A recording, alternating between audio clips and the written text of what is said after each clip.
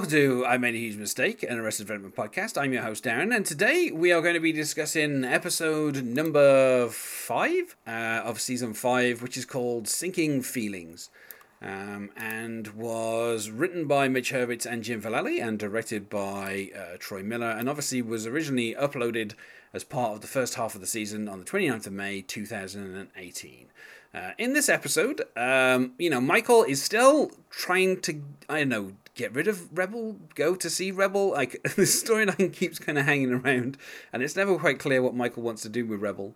But while he's doing that, he runs into Lieutenant Toddler once again and looks super guilty before then finally running into George Michael again at the same spot where he was previously punched in the face by his son. And then they kind of talk about the scuba trip, which, they keep trying to almost go scuba diving, but then they can't. And then Rebel returns from shooting a film to see George Michael and decides that she is going to have a quickie with him, which is why he was there. But then once she steals that line from him, he has to say something different. He has brought with him, of course, his bag of sex toys, which was given to him by Maybe in the previous episode, where she had already cleared it out of the apartment at the start of the season, and it seems to have been hanging around. I like that she refers to her hoo-has and whatnots as part of what's in the bag. We find out that the banana stand has been knocked down or disposed of or thrown in the sea, or something has happened to it, but it's no longer there, and where the banana stand used to be is a crime scene. But that is where we are going to have the Family of the Year award, where the Bluths are presenting themselves with an award. Funnily enough, this was this kind of selling point of the first half of season 5 when it was promoted. This was like one thing that featured in a lot of the kind of the trailers for the show.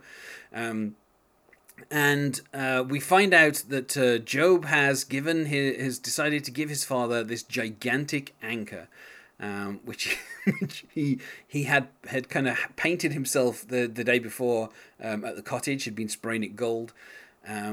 And we get the arrival of Lindsay.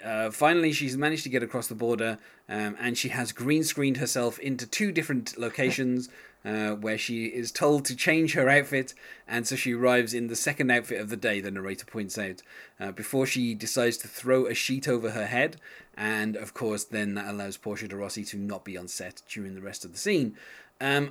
George Michael, he arrives to see Michael at the scuba diving boat, and they both kind of have this conversation, but the boat is getting further away from the shore, so they can't hear what the other one is saying. And they both jump into the ocean, and underwater they give each other a number of signals to indicate that everything is okay.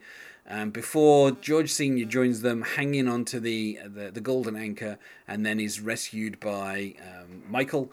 And then Lucille gives a speech that was originally there for Lindsay to give, and which kind of annoys Maybe, because she was wanting to shock her mother by kissing George Michael at the end of the speech and then revealing her meth teeth, which she had made at we don't know yet, but we'll find out later on it was 2-hour teeth, because she says there's no way these could have taken more than 2.5 hours.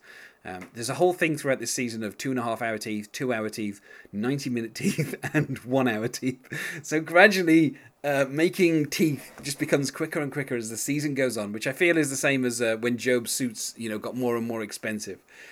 It's just a nice little number gag that apparently Mitch Hurwitz is a big fan of. Of course, Lindsay does not stay to the end of the speech, and so she does not see Maybe kissing George Michael. And of course, George Michael has learned a number of things, and so is a lot better at kissing than he had previously been. And they then both leave together. I don't know what it's implied that they're going to do, but we find out in future episodes they didn't do anything. So fortunately, that does not go anywhere. And then, of course, Michael, after Buster has been arrested, he goes to talk to Buster, and they decide to have a party because they think Buster is going to be released from jail. This is actually probably one of my favorite things about this thing, is this phone call with Barry, where he says his hands are tied, and he tells him to give this money to this person so they can bail. He says he's in the jail at the same time as Buster, and get him the bail money, and he'll kind of talk about it in person. And obviously, we find out later on in the episode this was a setup for the fact that Barry is in prison, and Michael has now bailed Barry out and not Buster. and Buster is still in jail. And of course, the Blues have a party which has a banner that has been repurposed many times with various names crossed out. And this is where Tobias introduces the ongoing character of Murphy Brown Fionke. And I don't know that storyline is ever successful at any point during this season, because all of a sudden Tobias has a fully grown son. And then we get to on the next, where we find out that, they can't trust Murphy Brown. And there's a whole lot of questions about people saying, can we trust the boy? I don't trust the boy. And then, of course, Murphy Brown says, am I the boy? And I love Lucille's delivery of, well, I've never heard a man ask that. and that's where the episode ends. And joining me to talk about today is Jim Donahue. Hello, Jim. Anyang. I don't know, this episode, it's really weird because it feels like, I'll say long. Let's say long to start off with. The first half is kind of a lot more about the whole stuff with Rebel and the scuba diving. And then in the middle of the episode, after Buster has been arrested, we then kind of have a whole bunch of stuff at the police station and then at the party, which has Buster's favourite food items, which is basically just Jell-O and plain hamburgers. And there's like a make your own hamburger, and except it's just plain, and that's it. Like there's no other stuff. We see Michael later on just picking at the bread as well. He doesn't even have like a hamburger. He just kind of picks at the bread a bit and kind of just leaves it. And Tobias says that he's going to have like a double top. So he's going to have like 2 top buns for some reason. I don't like, it's just kind of a weird, I don't know. It's a nice little kind of joke about how Buster's kind of taste is still very childish. Of the 4 episodes that I will be joining you for this podcast, I think this is probably my least favorite. I just it's so drags. If anyone heard episode 1, I'm not a big fan of season 5. I think it has its ups and downs. This particular episode I think is notably flat. Yeah, I think the Family of the Year thing, I think, was like an interesting idea, like the Blues giving themselves an award. Like that feels like something kind of from the earlier seasons. Yeah. But I think once we get to the ceremony, it's a little bit too much of like the 4 or 5 storylines all happening at once. So obviously Job trying to get his father's approval, his father wanting out, basically. There's a few times where the first half of this season, George Senior has like some suicide attempts, which are kind of all, kind of end up going awry, and because he keeps getting rescued, mostly by Michael, funnily enough. And then the whole thing with like Lindsay and Lucille and Maybe again feels like it's like 3 different storylines that are all happening at once, and none of them seem to really kind of work that well. Although it's funny that Lucille steals Lindsay's speech, and then she goes, maybe show us your teeth or something. And of course that is a perfect set for Maybe's like meth teeth pull off, but it doesn't work for Lindsay just taking off the sheet and smiling. It doesn't work as, so it's kind of funny how Lucille has kind of stolen this speech. But it doesn't really make any sense. Like, she keeps talking, it doesn't make any sense. It doesn't, like, when she's like, oh, she had to have a mother like me, and like it's all of kind of Maybe's bitterness, but kind of delivered in a kind of cheerful way by Lucille. It doesn't really make any sense addressed to Lindsay from Lucille, and it's just kind of all weird. And then, of course, we get part of one of the weird kind of running jokes in this whole season, which is Tobias is now dressed up as Buster, as he was in the previous episode. And he keeps wanting to be in the family, and then he's not in the family. And it doesn't make any sense, because he's married to Lindsay, so they've never got divorced. So he's still in the family, but for some reason, he just keeps kind of going backwards and forwards on that. I have a plot question for you, Darren. Yes. Explain to me, please, how Tobias reconnects with his son. Like, where did that come from? I think that was it's one of the previous episodes where someone contacts him, and then he finds out that this is the person that's contacting him, and it turns out it's his son. Okay, so it wasn't like he thinks he. It comes as a surprise. It's not like it basically Tobias has been contacted by someone in a previous episode, and this is the payoff to it is that Gotcha. It's Murphy Brown.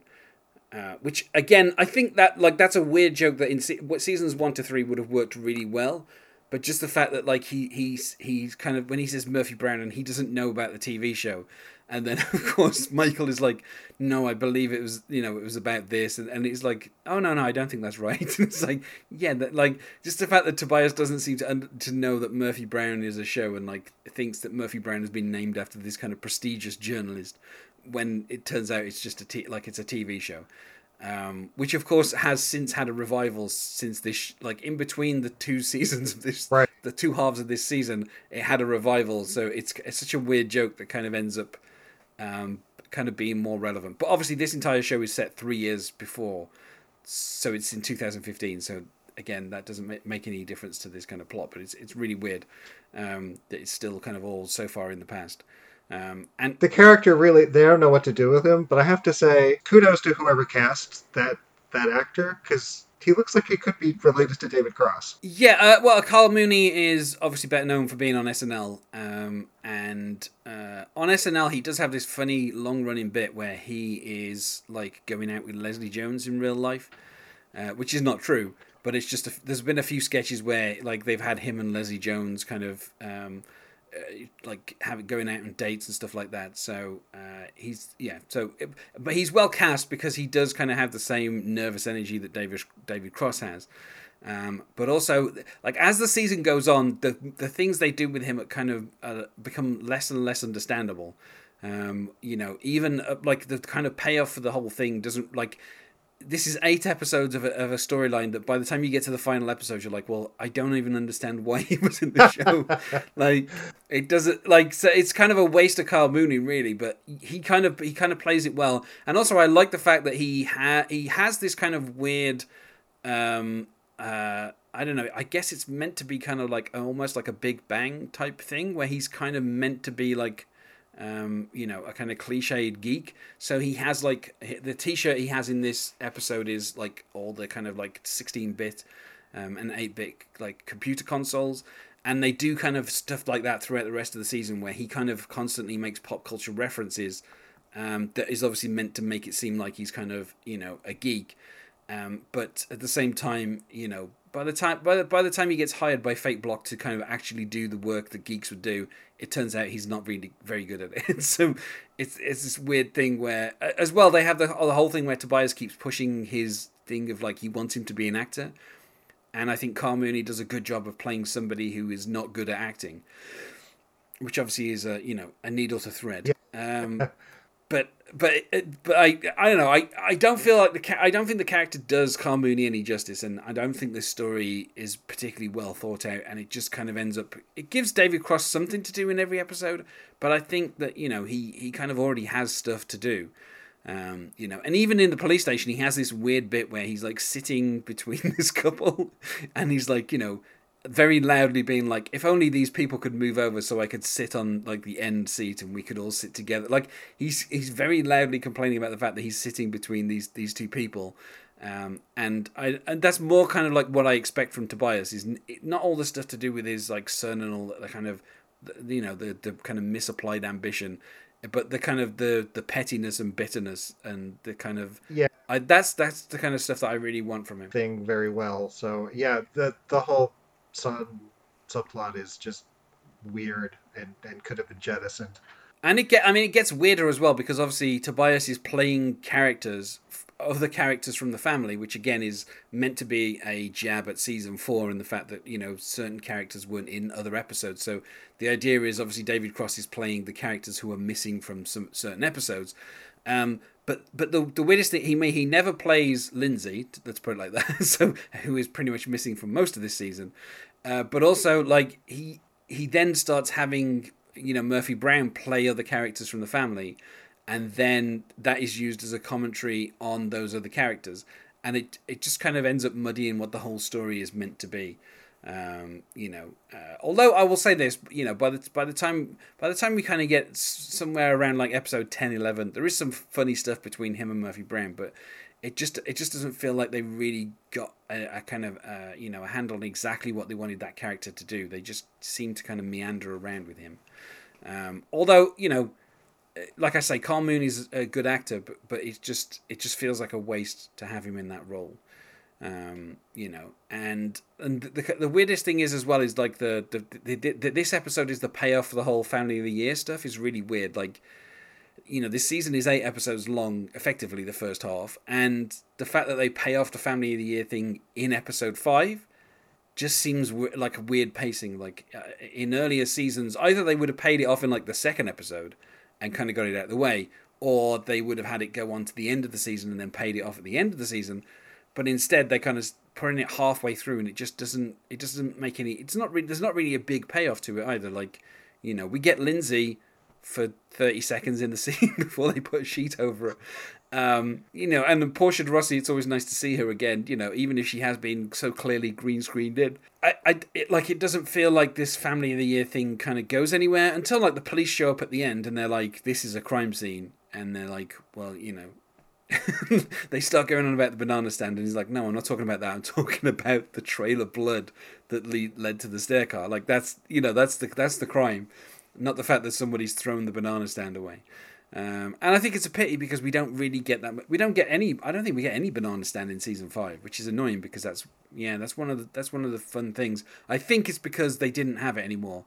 After the show had been like cancelled, they kind of lost it, and so I don't know the cost of building another banana stand. Is But of course we not in season 4 at all. There's I think it's in some of the flashbacks to the young Lucille and stuff, but I don't think it's. I can't recall it in being a particular plot point of any episode. I'm not sure.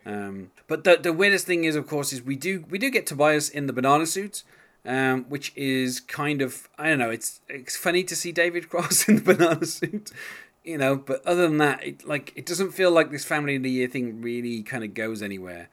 And like if you're going to do something like that has this level of vanity, it has to be on the same level of the first annual Montgomery Burns Award for achievement in excellence. Like you have to really go over the top and make a deal of it. This just seems like a bunch of people at the boardwalk next to where the banana stand used to be, and a small stage and a big anchor, and that's it. Like it doesn't really seem to kind of go anywhere. And the fact that Lindsay is basically like, "Why am I still here?" and then just walks off, I think kind of says a lot about like this kind of plot. It doesn't really go anywhere in terms of this season. Yeah, I mean it. If you were to compare it to the say the Save Our Bluths fundraiser from what was that, season 3, I guess. 3, yeah. I mean, kind of similar, but that's just so much funnier. Yeah, and what's even funnier is Save Our Bluths is referenced later on where Buster says that he didn't even really get to know Lindsay until they made hot ham water together. Yeah, so that's referenced, and it's like, well, don't reference like one of the funnier episodes of season 3 while you're in the middle of season 5. Like that feels like a bit of a mistake. But yeah, I do kind of enjoy the stuff in the party though, because the Blues enjoy a good party, and I'm trying to remember. Is this the? I don't think this is. I was about to say something, but I think it's from a later episode. But I just kind of, I like the kind of the blandness of the food that Buster enjoys, and that being the selling part of the selling point of the party. Like I kind of like that. I kind of like just this idea of like make your own hamburger. It's like such a kind of like stupid thing that kind of works. Like just this weird kind of thing, and then of course.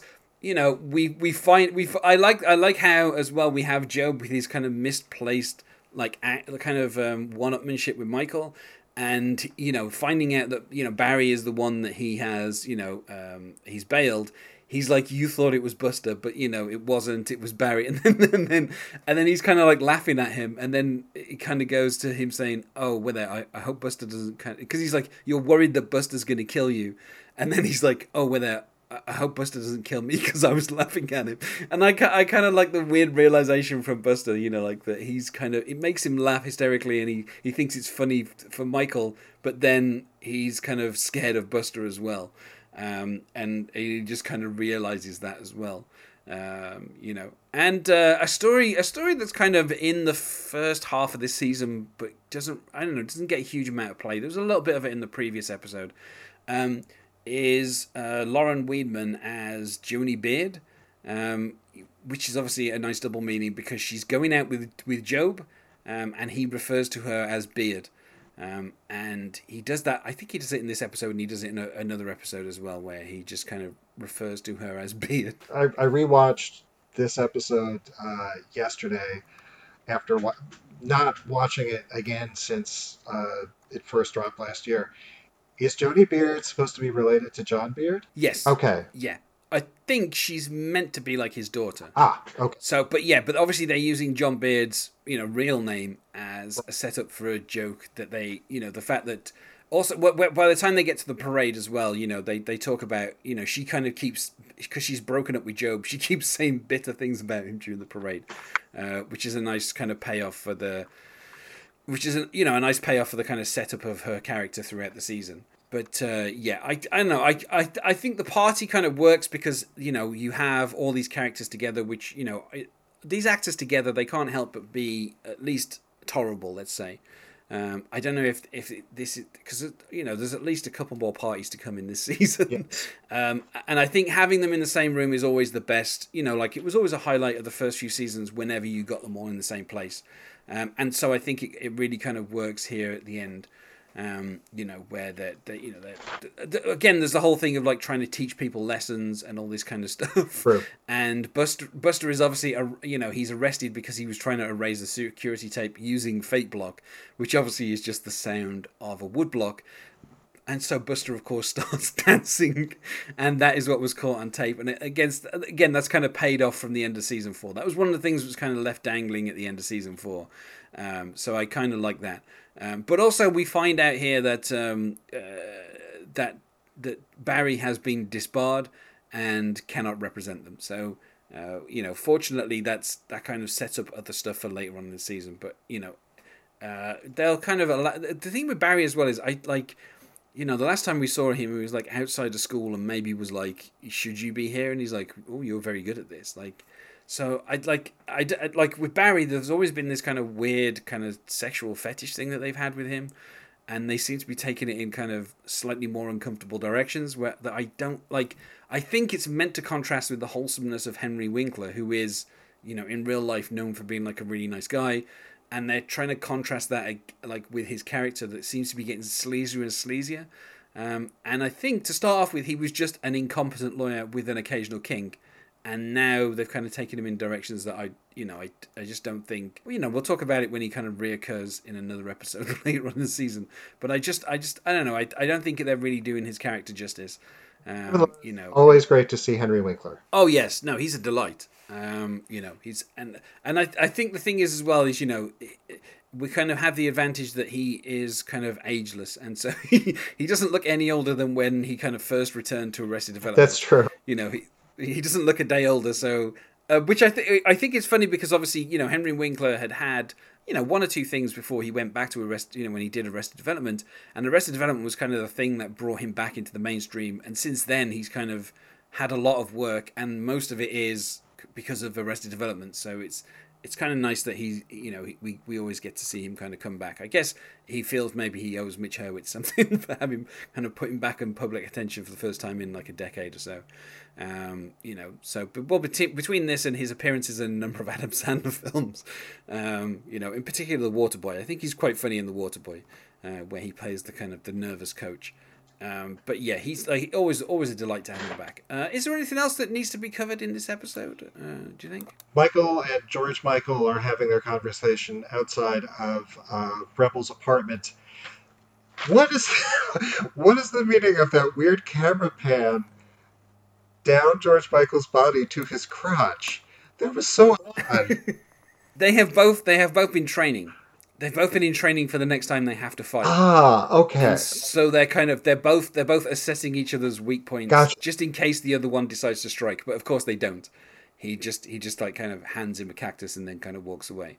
So he doesn't decide to attack. But that's just kind of a thing. That's just kind of like an allusion to that. Yeah. One thing that made me laugh was Michael's line. I got a cactus, the universal sign that things are over. Yeah. That's a good line. I also like the fact that he runs into Lieutenant Toddler again, and she's like, I live here, and he's like, oh well, they're paying you right there. Like, and the last conversation they had, he was talking about how underpaid the police were, and she was like, no, I do okay, and so there's this weird running thread about her salary that for some reason they kind of end up talking about. And of course there is the ongoing joke of Tobias being gay, and everybody guessed that Murphy Brown is his boyfriend. And of course, he has to set them straight and make out that it's his son. Of course, he immediately then says, "Let's go and put a nugget in your mouth," because obviously he's Tobias, and that's what he says. So if there's nothing else to discuss about this episode, let's go to plugs. Is there anything you wish to plug, Jim? Well, you can find me on Twitter. I'm other Jim Donahue. And you can find us on Twitter at A Huge Mistake Pod, or on Facebook at I Made a Huge Mistake. Thanks once more for being my guest here today, Jim. Good to be back. And otherwise, goodbye.